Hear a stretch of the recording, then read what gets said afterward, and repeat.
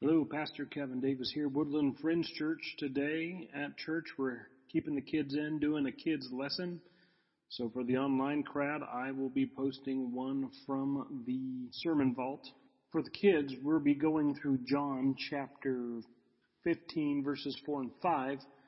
And so I thought it would be appropriate to release from the vault a sermon I did on November 29th, 2015.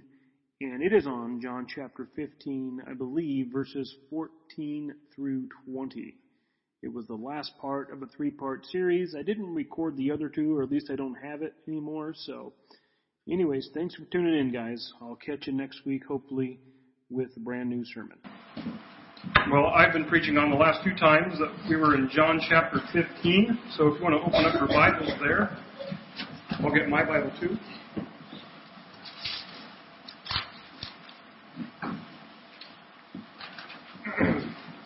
I had tossed around just starting a different series, but I really felt strongly that I needed to do one more sermon in John chapter 15. And I think it's very timely because I really felt like that in these last few verses I'm looking at, Jesus is talking about who He is truly. And I think we have a tendency as we approach the Advent season to get a perhaps incorrect view, or maybe a very cultural view of Jesus into our brains with the different images and pictures we see. And I hope to change your view, because sometimes we think that baby Jesus might just be this cute, chubby, white baby on the lap of a 30-something, white, very clean, elegantly dressed angel named Mary. And when chubby baby Jesus isn't on the lap of Angel Mary, sometimes he's this nicely clean, well-trimmed man who constantly has baby lambs on his shoulders and just can't look at people in the face. Either he's always looking upwards into heaven or looking down at the ground with a halo around his head. And to me, he just doesn't demand too much of people, and I don't think he would ever call people to an extreme life of obedience. I don't know. But let's see what Jesus has to say about himself. So again, in John chapter 15, please stand as we read the Lord's Word. We'll start in verse 14. John chapter 15. Jesus is talking to his disciples, and he says, "You are my friends if you do what I command you. No longer do I call you servants, for the servant does not know what his master is doing, but I have called you friends. For all that I have heard from my Father I have made known to you. You did not choose me, but I chose you and appointed you that you should go and bear fruit, and that your fruit should abide, so that whatever you ask the Father in my name, He may give it to you. These things I command you, so that you will love one another. If the world hates you, know that it has hated me before it hated you. If you were of the world would love you as its own. But because you are not of the world, but I chose you out of the world, therefore the world hates you. Remember the word that I said to you, a servant is not greater than his master. If they persecuted me, they will also persecute you. If they kept my word, they will also keep yours." Let's pray. Father, I feel that you invite us into this passage to show us who you are through Jesus.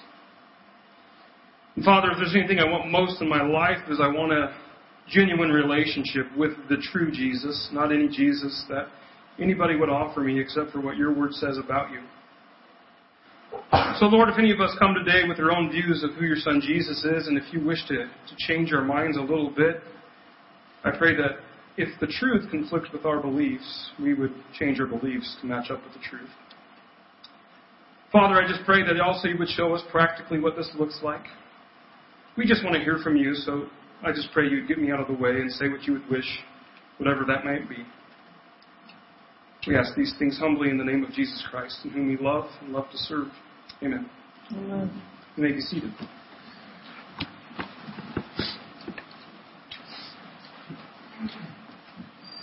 What has Jesus commanded in your life lately? What area in your life you're honest, maybe it's a little lacking. Are you giving yourself a little freedom to run around and sin if you're honest? Maybe there's a TV show you should have stopped watching a long time ago. Maybe if you're like me, a diet that's gotten a little out of hand. It's really great this time of the year. Maybe there's a heart attitude that is just rebelling against what God would say and want in your life. What has Jesus said to you that if you're honest, you might hear Him, but you're not listening? You might hear Him, but you're not listening. This starts off really bluntly. Jesus says, "You are my friends if you do what I command you." Oh, but Jesus, there is grace and things like, well, you are my friends if you do what I command you. Well, what about the fact, Jesus, that we're all sinners and you saved me from my sins, so you are my friends if you do what I command you? Well, Jesus, other Christians might just shrug off a few sins, scoop them under the rug. But the Quaker Church takes its denominational name from this very passage, very plainly and unapologetically, and I love it. You are my friends if you do what I command you. Now, I could be wrong, but I don't think this is a phrase that merits a, what does that mean? It seems very cut and dry and plain as to what it means. But what I will say is that I wonder if some of us have a tendency to be so put off by this word command,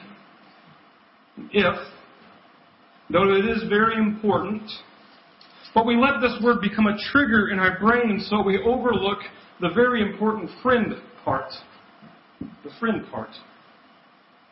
Because Jesus is about to elaborate not on His commands, but on what it means to be a friend. Jesus says, verse 15, "No longer do I call you servants, for the servant does not know what his master is doing. But I have called you friends, for all that I have heard from my Father I have made known to you." Simply because Jesus declares that we're His friends if we do what He commands does not mean He's looking for reasons to make us enemies. Jesus, on the contrary, says He has given us everything we need to be His friends. And unlike servants or slaves, Jesus says we're His friends. And I look for a way to go in deep and describe what this means, but I would just be taking another commentator's words, so I just thought I would give you his words. And the commentator that I was reading from says, "An absolute potentate demands obedience in all his subjects. His slaves, however, are simply told what to do, while his friends are informed of his thinking, enjoy his confidence, and learn to obey with a sense of privilege and with full understanding of their master's hearts." I wonder, I think many well-meaning Christians, where they might go wrong is they devalue Jesus into just this older big brother with good advice and great suggestions. Jesus says, "Yes, I'm your big brother, and you best believe I have good advice. And if you do what I command, you're my friend." And if you're uncomfortable, if I'm uncomfortable with calling Jesus Master, Lord, Sovereign, know that Jesus says it starts with this desire of He wanting to be your friend. Because there are many masters, rulers, people who wanted to be called Lord and Sovereign throughout history that did not desire to be friends with their subjects. They did not even know their subjects. Contrary, look at what the Master Lord Jesus says in verse 16. He says, "You did not choose me, but I chose you and appointed you that you should go and bear fruit and that your fruit should abide." Let me give you an illustration that I think is going to help here. When I graduated high school, I had narrowed down my options to what colleges and universities I wanted to go to 3 schools. I know I wanted to be a pastor, and then there was Northwest Nazarene University in Nampa, but they were asking for lots and lots and lots and lots of money. They still are. One option could have been to take my core classes from Lewis Clark State College and then try to finish my degree at Northwest Nazarene University. Well, another option I was considering was literally moving to Colorado Springs and attend Nazarene Bible College, which is there. But for money reasons, I decided to attend Nazarene Bible College online. It was a good option. There was no moving, less money, had my friends around, and probably the best thing of all is I could do my classes in my PJs. And I often did. Well, in the time of Jesus and the disciples, there wasn't so much universities and colleges and such, but there were the options that people could decide who their rabbi or their teacher was. You could go and be taught by a Pharisee like Gamaliel, in which St. Paul was taught by. You could be taught by maybe John the Baptist, which I don't know why, he was this hairy, weird guy out in the wilderness, but if you wanted to. But what people would do was find their preferred teacher and sit under their teaching and follow that person. Well, Jesus did something that nobody ever usually does. That is he hand-selected his students. This would be like before I made any decisions about my university, suppose Western Seminary out of Portland calls me up and say, hey, you have a full-ride scholarship, we want you in our classes. I didn't do anything. Jesus says to his disciples, you did not choose me, but I chose you and appointed you. Did you know, first of all, this might hurt a little bit, but you'll get over it. Did you know that God does not need you? But better yet, he wants you. He chooses you. I wonder if that settles with you. Did you know that God would have been perfectly righteous and blameless after Adam and Eve to just say, well, quite literally, to hell with the world. He could have been quite blameless and righteous to never send a Savior. I wonder if it settles that God took on flesh, came to earth, lived blameless, died innocently, suffered brutally, and be tortured shamelessly for your sin and my sin. I wonder if it settles that he didn't do this out of obligation. Not because he needs us. And by the world's standards, it's very unfair. But Jesus chooses us because he loves us. Because he wants us to be his friends. And he says about his choosing us and appointing us, he appoints us for that we should go and bear fruit, and that your fruit should abide. I want to tell you about what I consider to be a very big misunderstanding of the Christian faith. And that misunderstanding is a very key word, and that misunderstanding is that Jesus saves us from hell. I say that's a misunderstanding, not a myth or a lie, but a misunderstanding, because what is more true is that Jesus saves us from ourselves. Your life as a Christian and your biggest goal in accepting Jesus is not to be saved from hell. The question to the non-believer should really not be, do you want to be saved? It should be, do you want your life to change? Because Jesus did not appoint his apostles to go out and hand train tickets to heaven. He tells them to go and bear fruit. To baptize people, to teach them everything that he has taught them. To ultimately go and produce life abundantly. Let me put it in a metaphor. Suppose you had this horrific disease. And if some of you have a horrific disease, I'm not picking on you. This is just an illustration. But it had horrible symptoms. I don't know, take your pick. Constant stomach ache, unceasing headaches and migraines, always nauseous. And you go to the doctor, and the doctor says, well, and also, it's terminal.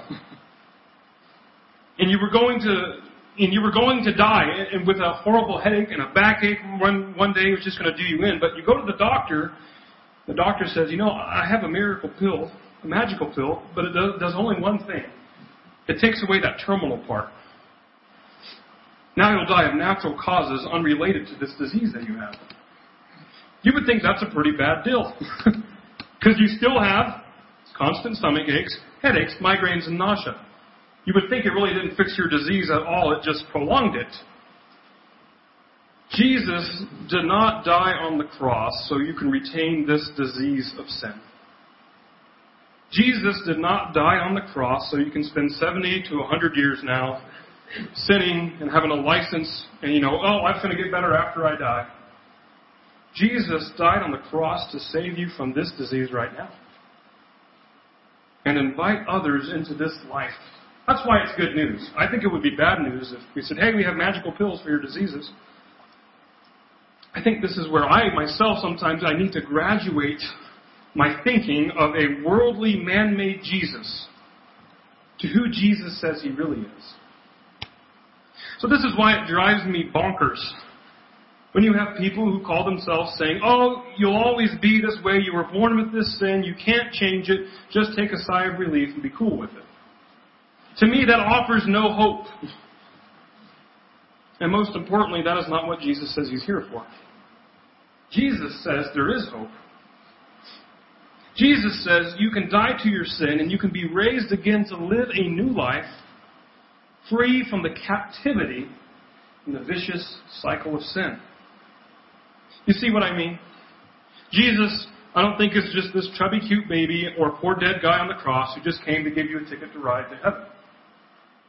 True Jesus is a guy who wants in your life right now. Not later. He wants to be Lord over your life, not just Savior who saves you from sin. Saves you from eternal death.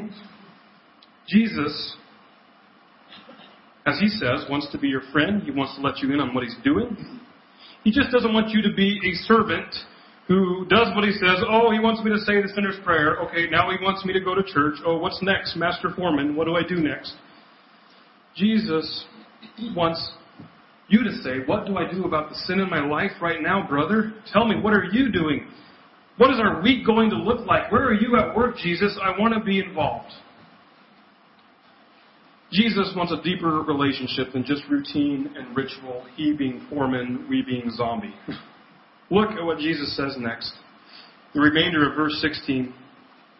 He says, so that whatever you ask the Father in my name, he may give it to you.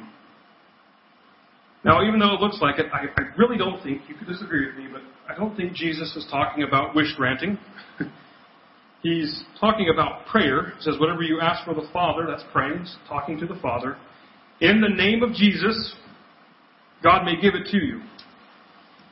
Now, I don't know, you might think that praying in the name of Jesus is like dialing 1208. You get into heaven. If you say those magical words, suddenly you're talking to Jesus, but if you don't do those numbers, Jesus is completely lost as to what you're saying. I don't think that's what Jesus is saying. I'm thinking that if he says, let me just give you another illustration. Suppose you walk up to Christy and ask, hey, does Kevin like sauerkraut? Christy's going to say, no, Kevin does not like sauerkraut. Why? Because she knows me and I don't like sauerkraut. I can't speak for Christy if she likes it or not, but we're not talking about Christy. At that point, we're talking about Kevin.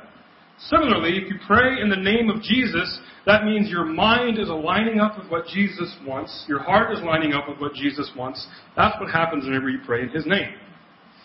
Let me just do a little regroup here. First of all, Jesus says we're his friends if we do what he commands. Second of all, we're his friends because we're on board with his mission. He lets us in on what's happening. Thirdly, Jesus says he chose us, and I added that he didn't need us. He chose us to bear fruit, to pray, to live in his name. And he says here in verse 17, these things I command you so that you will love one another. These things. Everything Jesus has been teaching up to this point. Things like bearing fruit, things like being friends who obey Jesus adamantly, or going back further in chapter 15, things like laying down one life for one another. And Jesus says he commands these things. Why? So that we'll be good little Christians and do as we're told. Or no, maybe it's to impress people. Or maybe we'll be cookie-cutter Christians. Maybe it's to win people's affections, run for government, and change the world. These things I command you so that you will love one another. Jesus says it's a love thing. We are his friends if we do what he commands, and he commands these things so that we will love one another. But Jesus is about to change the conversation a little. And I believe he's doing it to respond to a reality that's going to come up in our lives. The reality is what if we do what Jesus commands and we're hated for it? This is where you need to remember that true Jesus, because again, there's worldly Jesus, cute chubby baby, sits in silence, never whines, which would be amazing. And then cleanly wrapped up, sitting on a 30-something white woman in Middle East Israel, who, though she's poor, seems to have really good-looking clothes.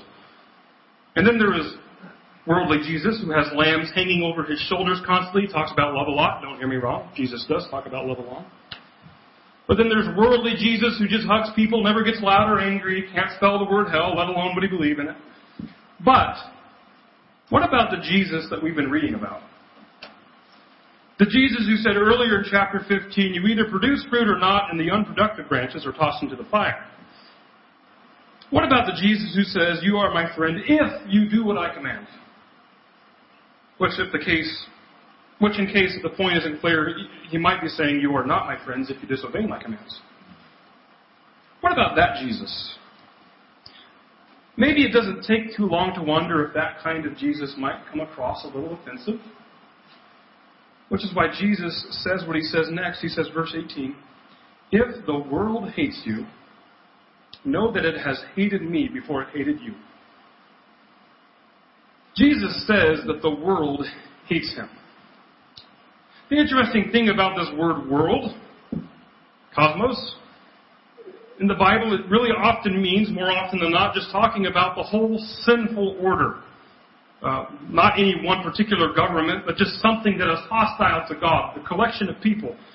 And I want you to see what God thinks about the world. He says that the world hates Jesus, but this word world is also the same word used in a verse that you might know, where Jesus says, for God so loved the world that he would send his only son to die. And about that world that God loves and sends his son to die for, that world hates Jesus. Does the world hate Jesus? The world as we know it? What about chubby baby Jesus? He looks so good on the Christmas cards. There he is. What about Jesus with lambs on his shoulders? He would be very good on the farm. You could go find sheep that are lost for you. There's a book out, I've mentioned it from time to time, called They Like Jesus, But Not the Church.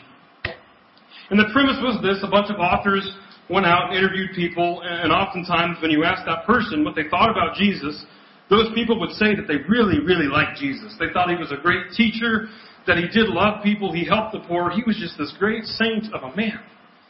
But when it came time, they asked the people what they thought about church. Well, church was just judgmental, overbearing, domineering, blah, blah, blah. And so this book was all about how churches need to be more gracious, they need to tone down calling out sin, maybe they need to approach people better, blah, blah, blah. As you can see, I really love the book. That was sarcasm.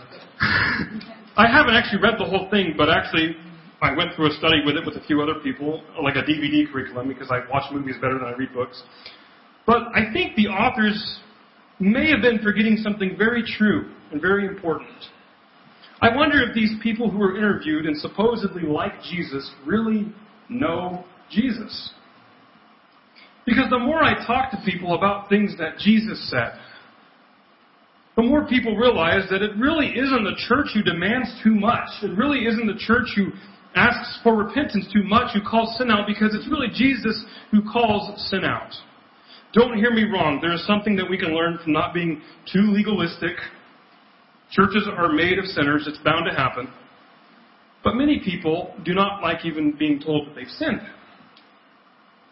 Even Jesus said to the adulterer, I do not condemn you, but go and sin no more. And I believe we're starting to live in a world that says, I really want Jesus to say, I don't condemn you and I never will. Jesus says, if the world hates you, know that it has hated me before it hated you.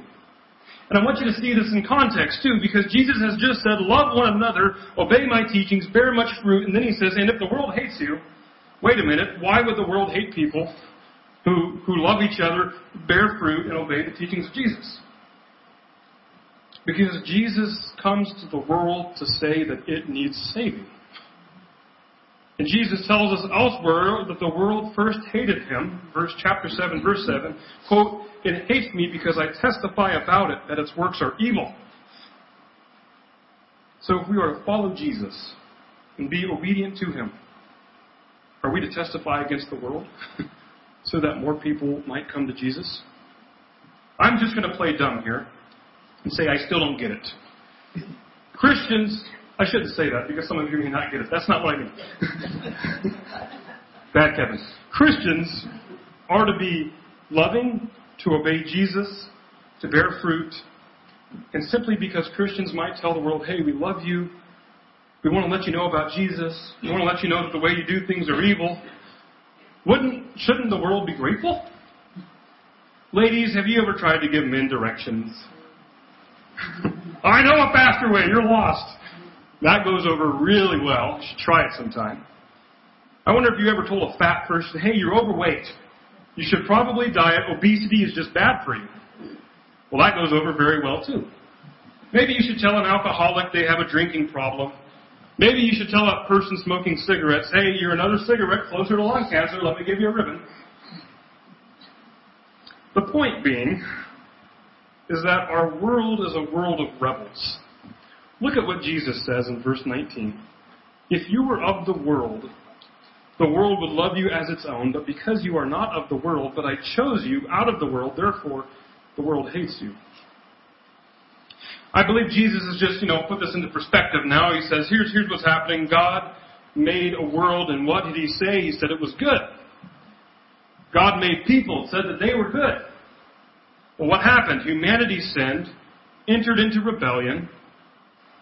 Now we're in a world of rebellion. What Jesus does is he comes to earth and he invites us into restoration, back into the kingdom. And if he is the master and we are his friends, that means we are leaving the world of rebellion and we're going back into the kingdom. We are now citizens of the kingdom of God. I was looking for an illustration that would be helpful, and this is the only one I have, and I know that there's a lot of hardcore patriots in here, so don't take this the wrong way, but in a worldly sense, what did the 1776 Americans do to loyalists who were loyal to the British kingdom?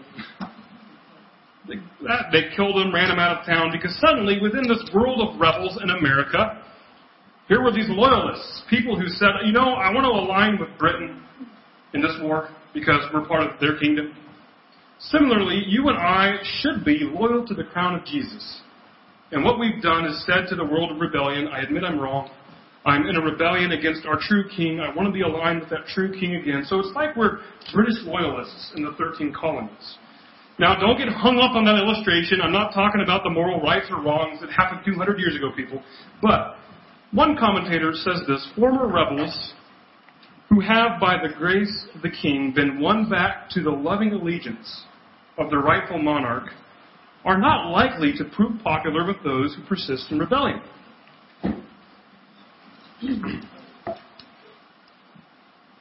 I wonder if following Jesus ever looks like this to you. You follow him and it feels like the more closely you try to follow him, the more animosity that you run into. The more you take Jesus at his word, the more people grow a little more frustrated with you. Because if you take Jesus at his word, it might make life different in the world. This world of rebels. See, the world's ways aren't God's ways. I want to say another particular problem is the world's view of Jesus is not the right view of Jesus. And let me tell you, some of the people, myself included, who have sometimes the most wrong view of Jesus are people like me who say, I know Jesus the best. The Jews thought that they knew the Messiah, but as Jesus draws near to Jerusalem on the triumphal entry, Luke gives us an episode where he weeps over Jerusalem and he says, if only you knew the time of the visitation of the Messiah. But you didn't.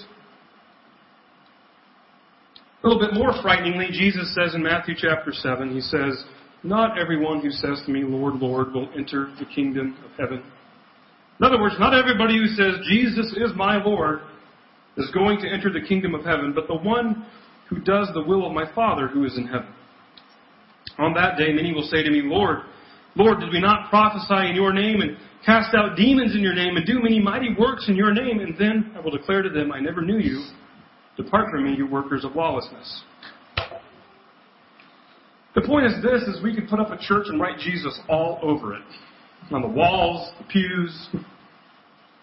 And say that we preach Jesus, but if we don't preach what he commands, then we're not preaching the true Jesus. That word true, again, by definition, means the real deal, the genuine article. God made us in his image, but people try to make Jesus in their image. As we head into Advent season this year, we head into a time where we celebrate, commemorate the birth of our Lord Jesus, Savior and Christ. And I have to ask you again, who does Jesus look like to you? Could this be a year where you don't let the images and stories and people's clever, witty sayings of who Jesus is control your mind? And who this boy who came to earth in fragile flesh? Instead, as you search the Scriptures, maybe let the Word of God fill you in on who is in that manger. Just who grows up, who proclaims to be God in the flesh, and just who you and I are to be friends of. But I also want to say this too. My personal view of Jesus in different times in my own life has changed.